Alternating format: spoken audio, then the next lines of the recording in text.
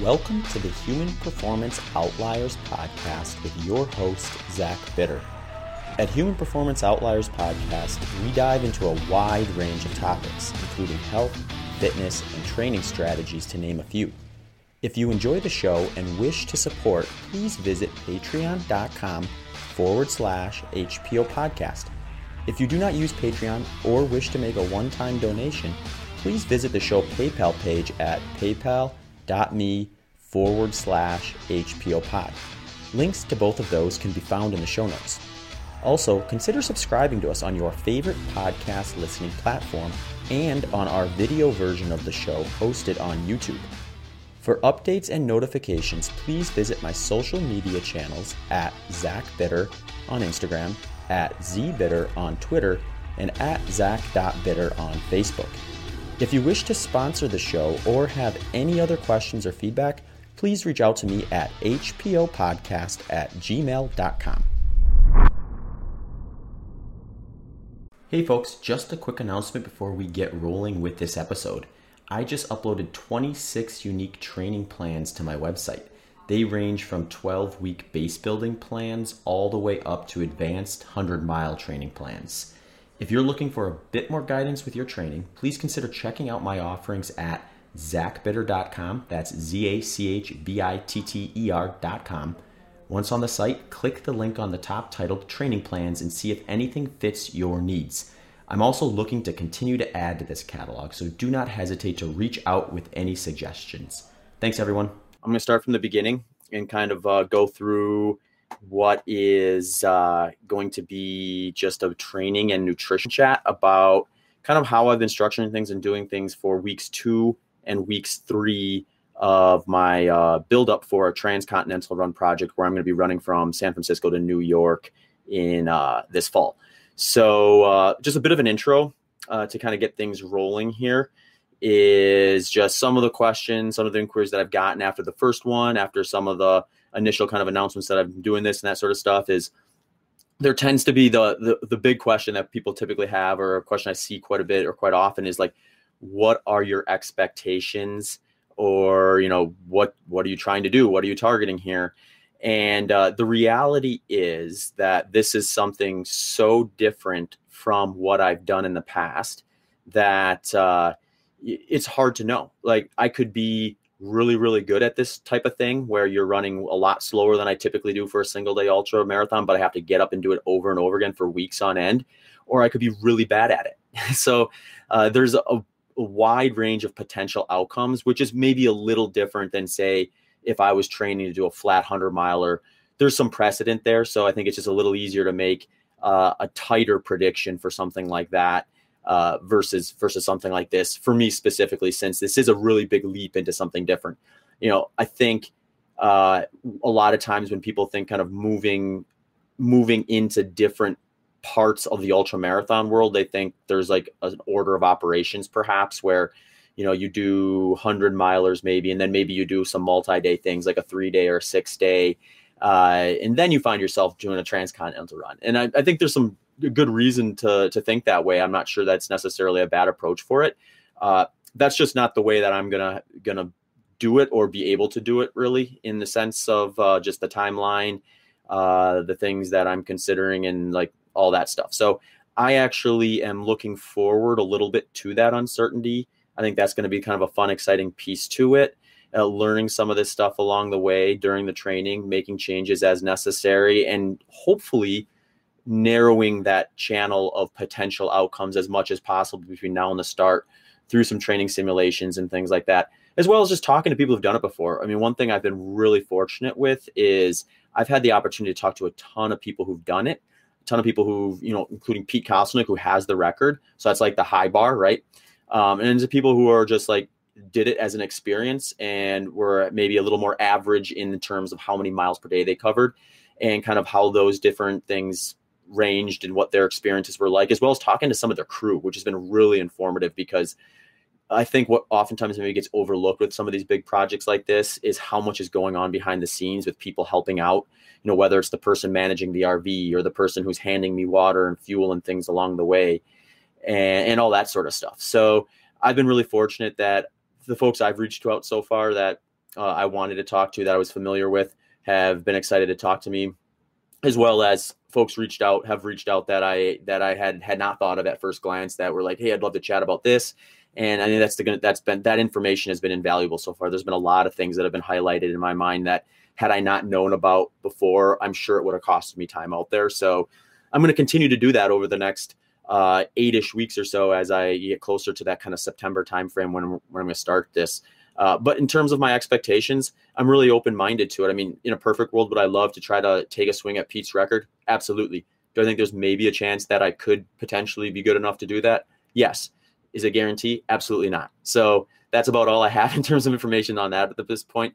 I think as these live streams progress, maybe we'll get a little bit of a closer look at something like that, as I'm able to kind of build out some of the simulations and some of those, what I would call like maybe seedlings to the simulations that I've done so far, are just kind of helping me kind of inch a little closer to getting a glimpse into that sort of stuff. So let's jump into it. So I've got weeks 2 and weeks 3 to cover. I'm going to go through them one at a time in terms of just the specifics of what I did that week. Then I'm going to touch on some strength and mobility stuff that I've been implementing, as well as a little bit of a deeper dive into the nutrition from last time. Last time I kind of just shared my macronutrient ratios that I targeted for week 1.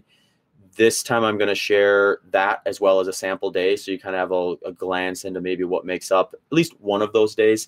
I would look at it just as that it's a single day within the context of that specific day. And with this type of a buildup, as you'll find out, there are days where I'm running over 36 miles. There's days where I'm running over 40 miles. There's days where I'm not running at all. So with that comes a little bit of variance with nutrition and things like that as well. So just keep that in mind as we go through that sort of stuff. All right. So week 2. Week 2 was a total of 150 miles total. And that came in the context of 3 high volume days. Two of those high volume days was a simulation. I'll touch on that in a bit here. And then a speed work session. So I'm trying to keep some speed work in throughout the course of this, even though it's very non-specific to the intensity at which I'll be moving on the day of. But I do think that just that type of fitness is going to be useful from just a strength component, an injury prevention component. Fast running does promote form. It helps with form. It helps with efficiency in your running economy. So those sort of things I think I'm going to keep in place pretty much throughout. Obviously, I'm going to be paying a close attention to how my body's responding. I don't want to hurt myself in preparation either. So that's something I'll adapt a bit as things go along, but I plan to kind of keep something in that. So for week 2, the speed session I did was a 5 by 3 minute hard interval session. And when I'm doing these kind of 3-minute intervals historically, usually if I can get to like a kilometer or just a little past a kilometer in that 3-minute interval stretch, I'm at a pretty good spot. I'm kind of developed in that system to the point where I'm ready to move on to something a little more specific towards the race intensity that I'm planning on doing for the single day ultras. So I was actually really pleasantly surprised with my 5 by 3 that I did on week 2. The last 3 of those, I actually hit a kilometer almost exactly for those. So I didn't quite expect it to be that quick, just because I've been doing some longer, slower stuff, which tends to slow me down a little bit on some of these faster things historically. I have been doing some short interval sessions before this, so it's not like this is the first one I've done in a long time. I've done a few after I recovered from jackpot and kind of started focusing my training more structured for the transcontinental run.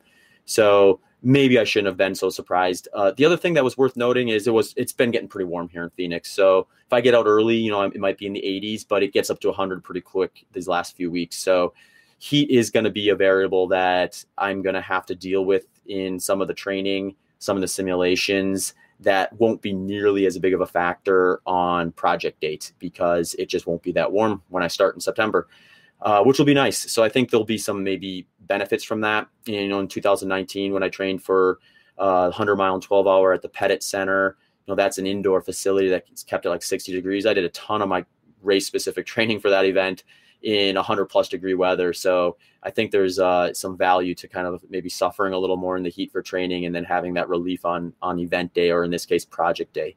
But again, that's that's a view of a single day event. And this is going to be likely a 6+ week project. So we'll see how that kind of plays out. The Transcon simulation for week 2 was day 1. I did kind of 2 longer runs that were back to back and more back to back than or more compressed, I should say, than a typical back to back. I didn't give myself a whole lot of time in between them. And I actually did some active things in between. So it wasn't like, do the first run, lay around for 5 hours, then do the second run. It was a 20.2 mile run in the morning where I averaged an 8-minute, 20-second mile pace.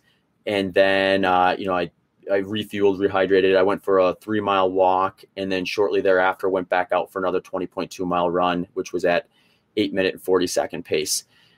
So that was kind of day 1 of the first simulation. And then my big curiosity after that was just what is it going to feel like the next day? So I know what it feels like after I race an ultra marathon or do a long run, kind of what it's going to feel like the next day. And I was looking to maybe compare kind of with that. So the next morning I was pretty surprised. I wasn't really that beat up, not that sore, not that tight. I didn't take a whole lot of motivation to get back out. And so I headed out the next morning for a 36.3 mile run, which I did at about a 9-minute pace. So things to think about with this one, or things I thought about this one, it was quite warm, especially that second 20.2 mile run. I think got up to maybe 106 degrees on that one. So I went through a ton of water. I think that second run was over 4 liters of water.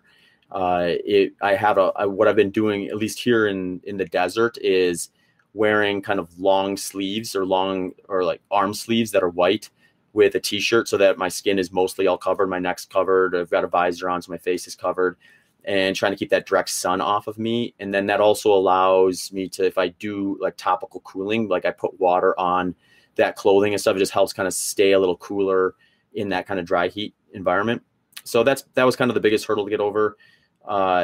The second morning I got out early enough, so it wasn't quite as brutal as that second run was from a heat standpoint. But I still went through quite a bit of water for that one. I think that one I did almost 5 liters of water. Only difference with that one versus the back-to-back 20 milers with a 3-mile walk in between was I actually stopped at a coffee shop and got an iced coffee around mile 22, and a little bit of caffeine, a little bit of cream maybe helped push things forward a bit for the end of that run. But really, these first 2 simulations, I didn't really do a whole lot of intra-run fueling. I will be changing that as I move forward and I get a better grasp of just kind of like what are my day-to-day calorie needs going to be on some of these bigger efforts. But the way I like to do long runs historically is I'll usually put them into kind of 2 categories. One is kind of like a fat adaptation test, where if I can go out there with just water and electrolytes and feel really even, then, I'm probably burning high enough rates of fat that I don't really need to necessarily push the needle on that much further.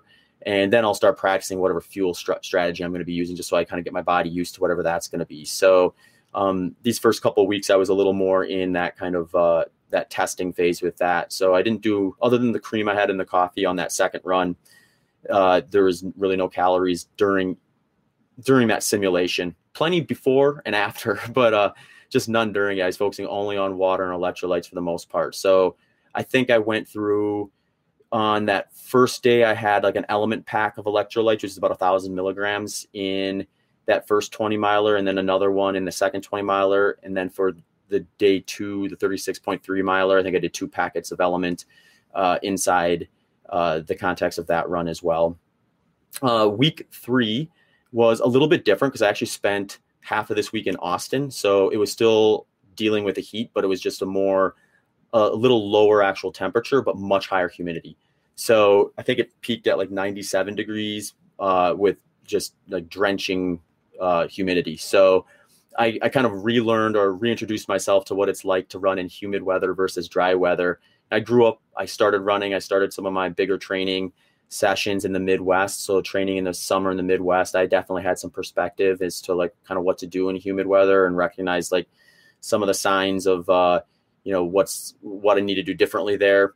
I did make one mistake that I'll talk about a bit when I get to the simulation that was kind of a good reminder of what to maybe pay attention to with the Transcontinental project, because with that going from San Francisco to New York, even though it won't be nearly as hot as midsummer, it will be moving from dry climates to humid climates and things like that. So it'll be good to have perspective in both of those for planning purposes. So that third week came out to about 131.35 miles total. I did one incline hike session in there too. So one thing I'm going to start implementing more is some up and down stuff, just to kind of accommodate some of those like mountain passes that'll go through moving across the country. So for that one, it was just a 3-mile hike with 3,000 feet of climbing. I'm going to build that out as I go further, and I'll probably actually use that as a bit of a tool as the temperatures kind of stay high and I start stretching out these simulations to the point where it's just kind of ridiculous to be outside for the entire heat of the day during the summer in Phoenix, especially for multiple days in a row. So I'm going to be kind of mindful of using some of those tools like treadmills and things like that. And then, if I'm going to be on a treadmill, I may as well use that as a time to kind of prepare for some of the more incline types related things on this project. Let's just get my body used to that too. One thing that Pete mentioned to me when he did his Transcontinental project was early on, I think it was even in the first week, he aggravated the front of his like foot and calf area from kind of the different way his foot would flex going uphill. So that in combination with maybe a bit of an aggressive start, he ended up having to take a full day off to let that settle down, which also just highlights how impressive his accomplishment actually was. He averaged 72.5 miles a day with a day off. So he was actually moving closer to like 74, 75 miles per day when you look at just like days where he was out there moving. So within that, the next is the simulation for that week. So I more or less replicated the simulation I did the week before. The biggest difference was I was in Austin versus Phoenix. I like to do kind of 2 simulations at least in a row where they are like fairly similar, at least in distance and time. So I can sense like if I'm making any progress, or if I make a mistake, or if something goes well or goes bad, I can kind of retest it and get a second look at it and just see kind of how I'm developing without adding too much extra stress, which could make the experience feel differently. So I did that same structure of that first day, kind of splitting the run up into 2 with a very tight window in between. So that came with a 20 miler at 8:04 pace per mile, minute per mile, and a 20.1 miler at 8:55 per mile. And then the second day was a 33.2 miler at 8:48 minute per mile pace. So that was, like I said, all done in Austin. Biggest difference was the humid side of things, which one thing I learned was in Phoenix, I don't really mind wearing a pack. I'm wearing long white stuff anyway, just to do topical cooling and keep the sun off my skin. And as long as I stay wet, I stay relatively cool in the dry heat with that setup. It's not a great setup at all in the humid weather. I mean, obviously I wasn't putting the sleeves on in the humid weather. Your body the moisture just stays on your skin in the humid weather. So you don't really need clothing to do that for you. But you definitely don't want to wear a pack, not a pack with a t-shirt on anyway. So what I noticed on the second run was when I got maybe a little past midway, I could just tell I was starting to kind of overheat a little bit. So I actually turned around, went back to the hotel room, stood in front of the air conditioner, like turned it down as low as it would go, like 60 degrees or whatever that was, and just let it like kind of drop my core temp a little bit for about 5 minutes. And then went back out with just shorts on, no shirt, and a handheld. And one of the reasons why I wore the pack in the first place was kind of a convenience factor, and I wasn't quite as familiar with the area, so I didn't know exactly where all the water fountains were. I quickly realized, though, that there were quite a few water fountains out in the area I was running, so there just wasn't a real need for a pack other than the convenience of not having to stop. So after that, though, I thought to myself, it's going to be just easier to go this route and stay a little cooler. So that was day 1. Day 2, day 2 was a 33.2 miler, 8:48 pace. That one went really well. I got up early enough where it was a little cooler than that second run, and it just felt really smooth. I didn't feel like I had any like miles in my legs from the day before. The pace felt comfortable. Motivation was high. So that was a kind of a good follow-up. I definitely felt like the second simulation went slightly better than the first one in terms of just kind of how I felt and just kind of wrapping my head around all of it. Granted, these are what I would call kind of seedlings to what will ultimately be a full-blown simulation of 2 to 3 days, a little closer to the amount of volume I'm going to spend out on a single day for the Transcontinental project. So, I'm being mindful of that too. Things could change. My body could behave differently as I kind of build that stuff up as well. But so far, I'm pretty happy with kind of how things have been progressing. The next simulation I do, I will stretch out a little bit longer than these two and start to explore a little bit of a further distance on a per day standpoint. So for these ones, it ends up being like usually about 5 to 6 hours of actual moving time, somewhere in that neighborhood. And ultimately, I'd like to get that up to maybe 12 to 14 is kind of the target spot that I think is a good target to do for a day-to-day at whatever pace that ends up being for the project itself. So that's kind of a little bit of a foresight there. Hey folks, I want to make a quick shout out to some of my personal athlete sponsors and offer all of you some discount options if you think my gear is also right for you. My shoe of choice, Ultra Footwear, is offering listeners 15% off. They make a foot-shaped, balanced cushioned shoe that fits like a glove. S-Fuels is offering 5% off, and they are my go-to low-carb workout and lifestyle product of choice. Egg Weights is offering 15% off their running form, strength work, and recovery products. Finally, Purpose Performance Wear is offering 10% off my favorite workout apparel, including my own signature series. So head over to zachbitter.com/mygear or the profile link on my social media channels to check out these discounts and more. All right, folks, now back to the show. The next thing I want to touch on a bit is just kind of the strength and mobility component. I had a few people reach out and ask about that after the last stream, where it was essentially like, what are the exact movements that you're focusing on at the moment? So I wrote down a list of kind of the different stuff I've been doing in the gym and the frequency of that too. So the strength and mobility side, I've been doing a few moves that I've done, most days, I would say about 5 days a week. I'll do these movements. One is that reclining hero. I just like the relative way that kind of stretches out my quads and that sort of stuff and kind of keeps that range of motion open. The kneeling hip flexor stretch, that's probably my favorite one right now. I've historically had tight hip flexors, which isn't all that uncommon. A lot of times, especially if you're sitting, you put yourself in a position to have tight hip flexors. So that kneeling hip flexor stretch really helps kind of loosen those up. And for me specifically, what happens when my hip flexors get really tight is I don't always feel it in the hips. I'll feel it under my knee. So like that tightness kind of travels down probably along the IT band, and then you feel it on your knee. So if I ever have any type of knee soreness, then as soon as I stretch out my hip flexors, it goes away immediately. So I keep that one in just for those purposes. There's actually a machine at the gym I go to that is built specifically to stretch the hip flexor. So when I'm at the gym, I'll definitely hop on that thing and get a good deep stretch out of that. A couple other things I'll do is the pigeon pose. And then I don't do a ton of static stretching on routine. And when I do it, I try to keep it away from some of the more like intense or explosive things like strength work or speed intervals and things like that. But I will do some hamstring stretches and some calf stretches in a static fashion, kind of longer holding positions, especially for the calves. I'm kind of a 4-foot supinator. So where I bear a lot of weight on my stride is kind of in the front of the foot, which it kind of loads my calves up a little bit more than maybe someone who's a mid to back of their foot striker. So with that, if I'm getting into like some bigger training blocks, sometimes my calves will get a little tight, and it feels good to stretch them out. So that's something I've kept in from that side of things too.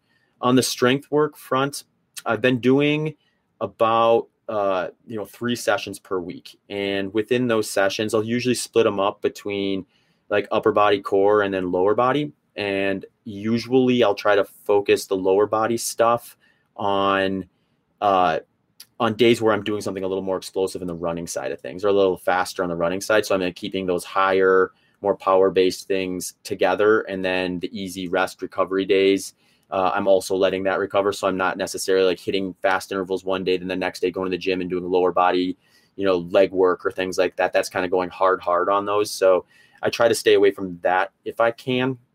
This is a little different because there's not nearly as much speed work as I would have in a typical training plan. So I just had to be a little more kind of flexible with where I put them. But within the context of that, I'll do like 3x5 on the leg press, single leg. I like to do single leg for these because one thing I noticed when I started focusing a little more on strength work was that my left leg was actually stronger than my right leg. If I did single leg presses on the machine, I could usually, my right leg would fatigue maybe a rep or two earlier than my left one would.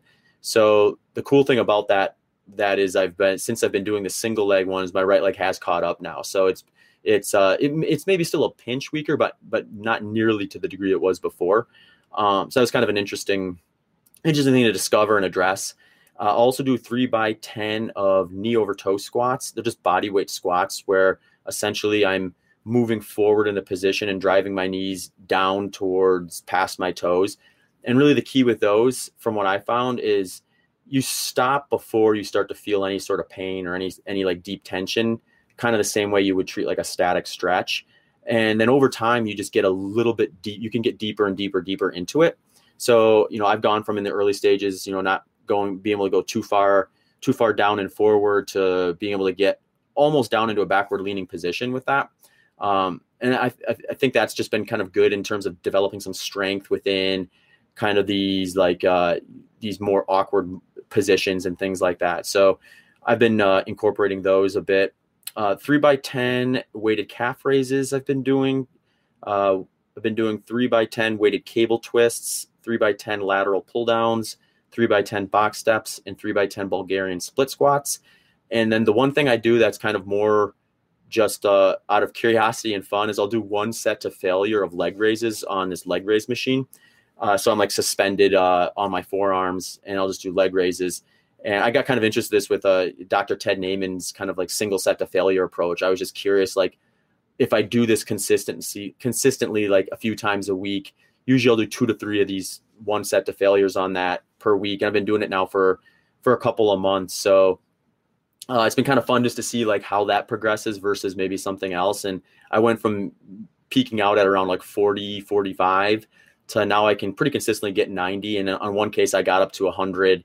But I'm pretty sure the time I got up to 100 was because I just had like a huge cup of coffee right before I went to the gym that morning. And I think that maybe just gave me a little more of a pop for that particular setting. But that's been just kind of a fun exploratory one. I'm not sure that I'm doing myself any favors with it or not, but just the curious side of me having a little bit of fun in the gym with that one.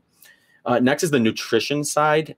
One thing I wanted to chat about with this was to highlight a bit of just kind of where my macronutrients are at, as well as provide that sample day so that folks can kind of get a glimpse into kind of what exactly is comprising the macronutrients that I'm targeting. So the biggest thing within this from the last time I did the stream was last time I was targeting about 65% fat, 20% protein, and 15% carbs. I did that again in week 2, that same macronutrient profile. For week 3, I'm actually going to play around a little bit with a more strict ketogenic approach, at least for the parts of the week that are kind of around these simulations, because I want to get a sense of just like how my mind and body feels from one session to the next during these simulations when I'm keeping my carbs very low versus just kind of standard low carb. Or maybe they won't really produce any difference, and then it'll just become a preference thing, or like a thing where like at a certain time of day, a little bit of carbohydrate is more or less a little bit like caffeine or something like that. So I'm going to play around with that a little bit. So for week 3, I actually skewed the fat up a bit and skewed the carbs down. So that one was 75% fat and 20% protein, about 5% carbs.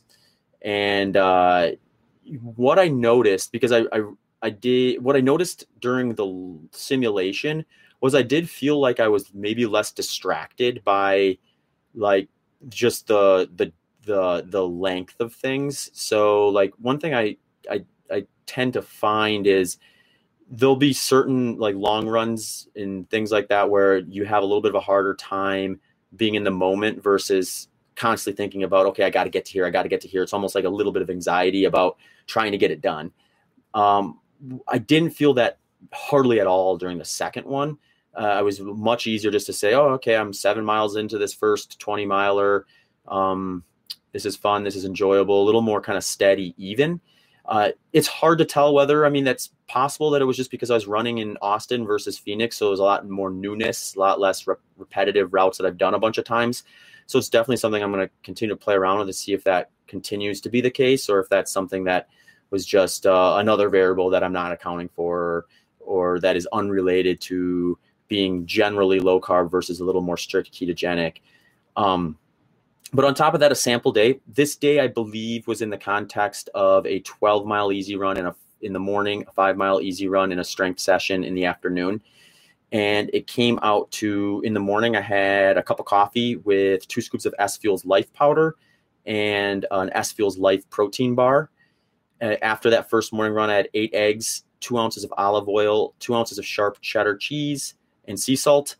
Kind of in the middle of the day, between that first meal and that second 5-mile run and strength session, I had an apple, a cup of yogurt, and 1 scoop of S Fuels Revival. For dinner that evening, I had 1 pound of ground beef, 4 ounces of sharp cheddar, 2 cups of broccoli, and 1 medium potato that I boiled in bone broth, and 6 tablespoons of sour cream and sea salt on that.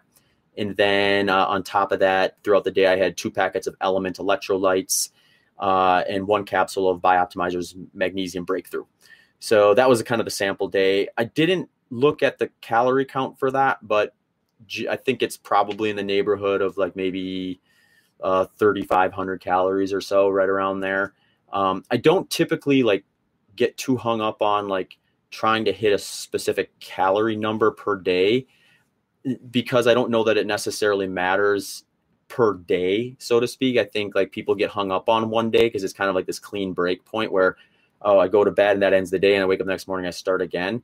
I tend to think it's more valuable, at least for me. And maybe this is just because my training schedule oftentimes has me doing like a big session followed by maybe a rest day or something like that. So there's so much variance between that energy output.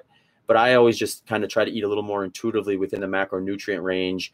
And sometimes that means I'm slightly under consuming on days that I'm putting out a lot of energy, but then I'm over consuming on days where I'm resting. So if I take a complete rest day and do very little movement and eat 3,000 plus calories, I'm certainly eating more than I would need to just, be hanging around the house. So it ends up balancing itself out. And then if I'm paying attention to things like where my weight is staying, then that usually sheds more light on kind of whether I'm hitting enough or not. If I notice I'm starting to drop weight during a big training block and I don't want to be, then, just eat more of what I'm eating within that macronutrient ratio.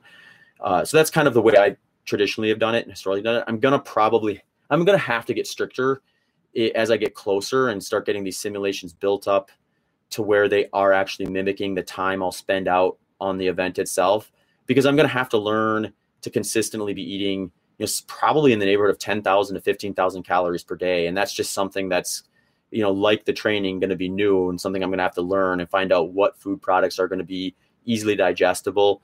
I think it's going to almost certainly be super high calories, super low volume type of food products. I mean, I don't want to be full the entire project. I want to feel satisfied. Obviously, I want to get enough in to fuel the journey, but I don't want to feel like my stomach is stuffed or bloated and things like that. So that probably means a lot of high calorie, low volume type things. That's the way I'm thinking about it at the moment anyway. So that's what I got for this week. I got a few questions that we can go through that popped up on the chat that might be fun. Chris asked, have you looked at using Alpha-1 HRV measurement to determine aerobic threshold? Looks promising, can be recorded in real time. Yeah, I've seen some of the stuff with that. Some of the smart watches and like GPS units are getting much more accurate, at least for me, in terms of predicting like your aerobic threshold or your lactate threshold numbers and things like that. And essentially what they're doing is they're pooling it. I'm not sure about the Alpha-1, Chris. I haven't used that one. I'm not familiar with it. But the stuff I've used, I'll use like a Coros Apex or a Coros Vertex. And what their program does is it just basically develops a pool of all your workouts. And it's basing a lot of it off of pace and heart rate. And it uses that to kind of like give you these target ranges. So I don't know exactly the specifics of their algorithm, but all I do know is when I do test where my lactate threshold heart rate is at, and the number they give me is very close. It's like within a beat per minute, at least it has been. And some of that might just be the relative amount of workouts it has access to from that I've done in the past, that it's able to get more accurate as it gathers more information. That's where I'm at with that sort of stuff. Uh, Also says, could milk kefir be used as a high density mobile food that you could use?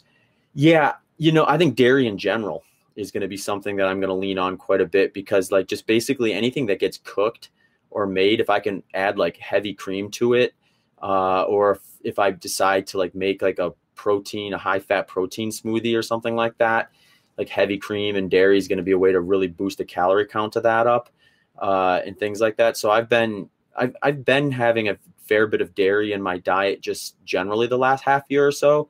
So it's less of a concern. I've been doing a fair bit of fermented stuff too, like yogurts. I've started making my own kefir a bit.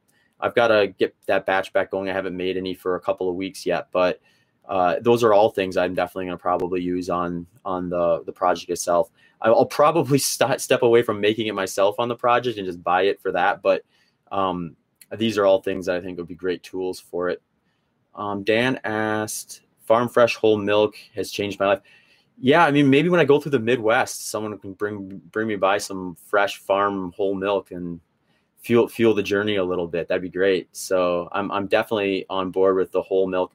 Actually, that was one thing that I introduced a little bit more of while I was in Austin, just because it was a little easier, living out of a hotel, just to have like a quart of whole milk in the fridge, and then between sessions having a glass of that, or after a session having a glass of that, was an easy way to get in some calories in a pretty easy to consume liquid. Is a easy way to get in a lot of calories. So definitely heading that direction. Let's see. One other question. You mentioned your weight on Nick Bare's podcast. What is the difference in body weight and body fat percentage on race day compared to off season? Yeah, it's a good question. So, I haven't consistently enough tested body fat to really know exact numbers. And there's so many different ways to do it. You kind of need a fairly you may even need the same machine if you're doing like say DEXA scans, which are going to be like probably the most accurate way to test body fat and muscle distribution and things like that. So what I do know is I'm typically going to gain probably somewhere in the neighborhood of 2, 3, maybe 4 pounds after a goal race. And that's somewhat intentional. Usually when I'm at race weight, it's, after a really big buildup where I might be running 150 miles a week for a stretch. I'm at where I find a pretty good power weight ratio for the intensities that I'm doing for like 100 miles and things like that. And then after a race, I've got quite a bit of time between then and the start of the next goal race. So the way I look at it is, if I gain 2, 3, 4 pounds in kind of the off season, and then I start the training process again, it's just a little bit of a buffer when I get into some of the more higher volume type stuff. So to a degree, when I'm really training hard, I've kind of got this reverse situation from what I think like a lot of people look at with nutrition, where, if someone's trying to lose weight, they're trying to find ways to limit the calories they're taking in.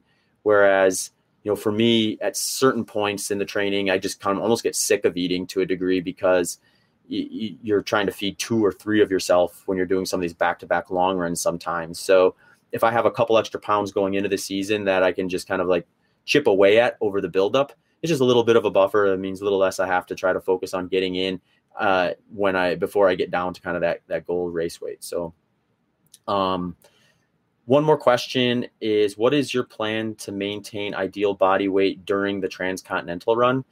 That is a really good question. I've talked to people. I interviewed Ray Zahab, who's done a ton of these type of things. He's run across the Sahara. He's done all sorts of like actually extreme environment, both supported, unsupported stuff. And he's had ones where, he lost a ton of weight during it. And he's had ones where he maintained weight. So Pete maintained a pretty good amount of weight. I think he maybe lost somewhere, if I remember right, between 3 to 5 pounds. So my plan is to get a close enough look at how much I'm going to burn per day through some of these simulations. Actually, one of the big reasons why I want to do a 2 to 3 day simulation is to try to get that a little more precise, because it is a lot more difficult when you think about it. If you think about just like, if I were to, let's say I'm just like not doing anything, I'm just sitting around all day and maybe I'm burning 2,000 calories. if I cut out 1,000 calories from that setup, from 2,000 to 1,000, I'm definitely going to notice that. I'm going to be hungry. I'm going to notice that I removed half the food from my plate, that sort of thing. Now you put in the context of, moving 12 to 14 hours a day. If I'm burning, let's say 12,000 calories, but I only consume 11,000, I'm not going to notice that from a food consumption standpoint. I'm not going to be like, oh, I really wish I had that extra 1,000 calories on top of the 11,000 I already did. But my body's going to notice it, and I'm going to lose weight gradually over time. And if I'm losing 1,000 calories per day over the course of multiple weeks, you can dig a pretty big hole. So I'm going to try to whittle down like kind of where the right ballpark is with that, and then kind of have a starting point.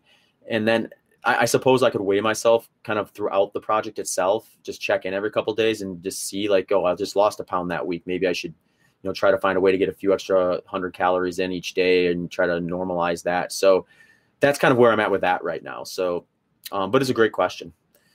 All right, folks, thanks for tuning in to this stream. I'm going to do another one next week, Wednesday at 1 p.m. Pacific, to kind of check in with this week's this current week's kind of training and where things are at with that.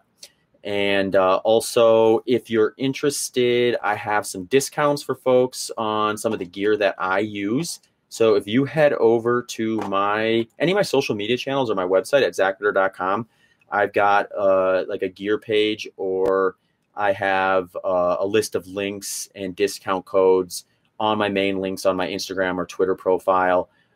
Things that are included in there are 15% off Ultra footwear, 15% off Egg Weights run pods, 10% off Purpose Performance, 5% off S Fuels nutrition products. You can get a free accessory to add to any Coros GPS watch that you get with my promo code Zach. 10% off Squirrel's Nut Butter, which is an anti-chafe lube, which is much more valuable in humid weather than dry weather, I'll add. So there's some options for that too, as well as if you're interested in any of my training plans, you can find those at my website as well. So thanks again for tuning in, folks, and looking forward to tuning in again next week. Thank you for listening to this episode of the Human Performance Outliers podcast.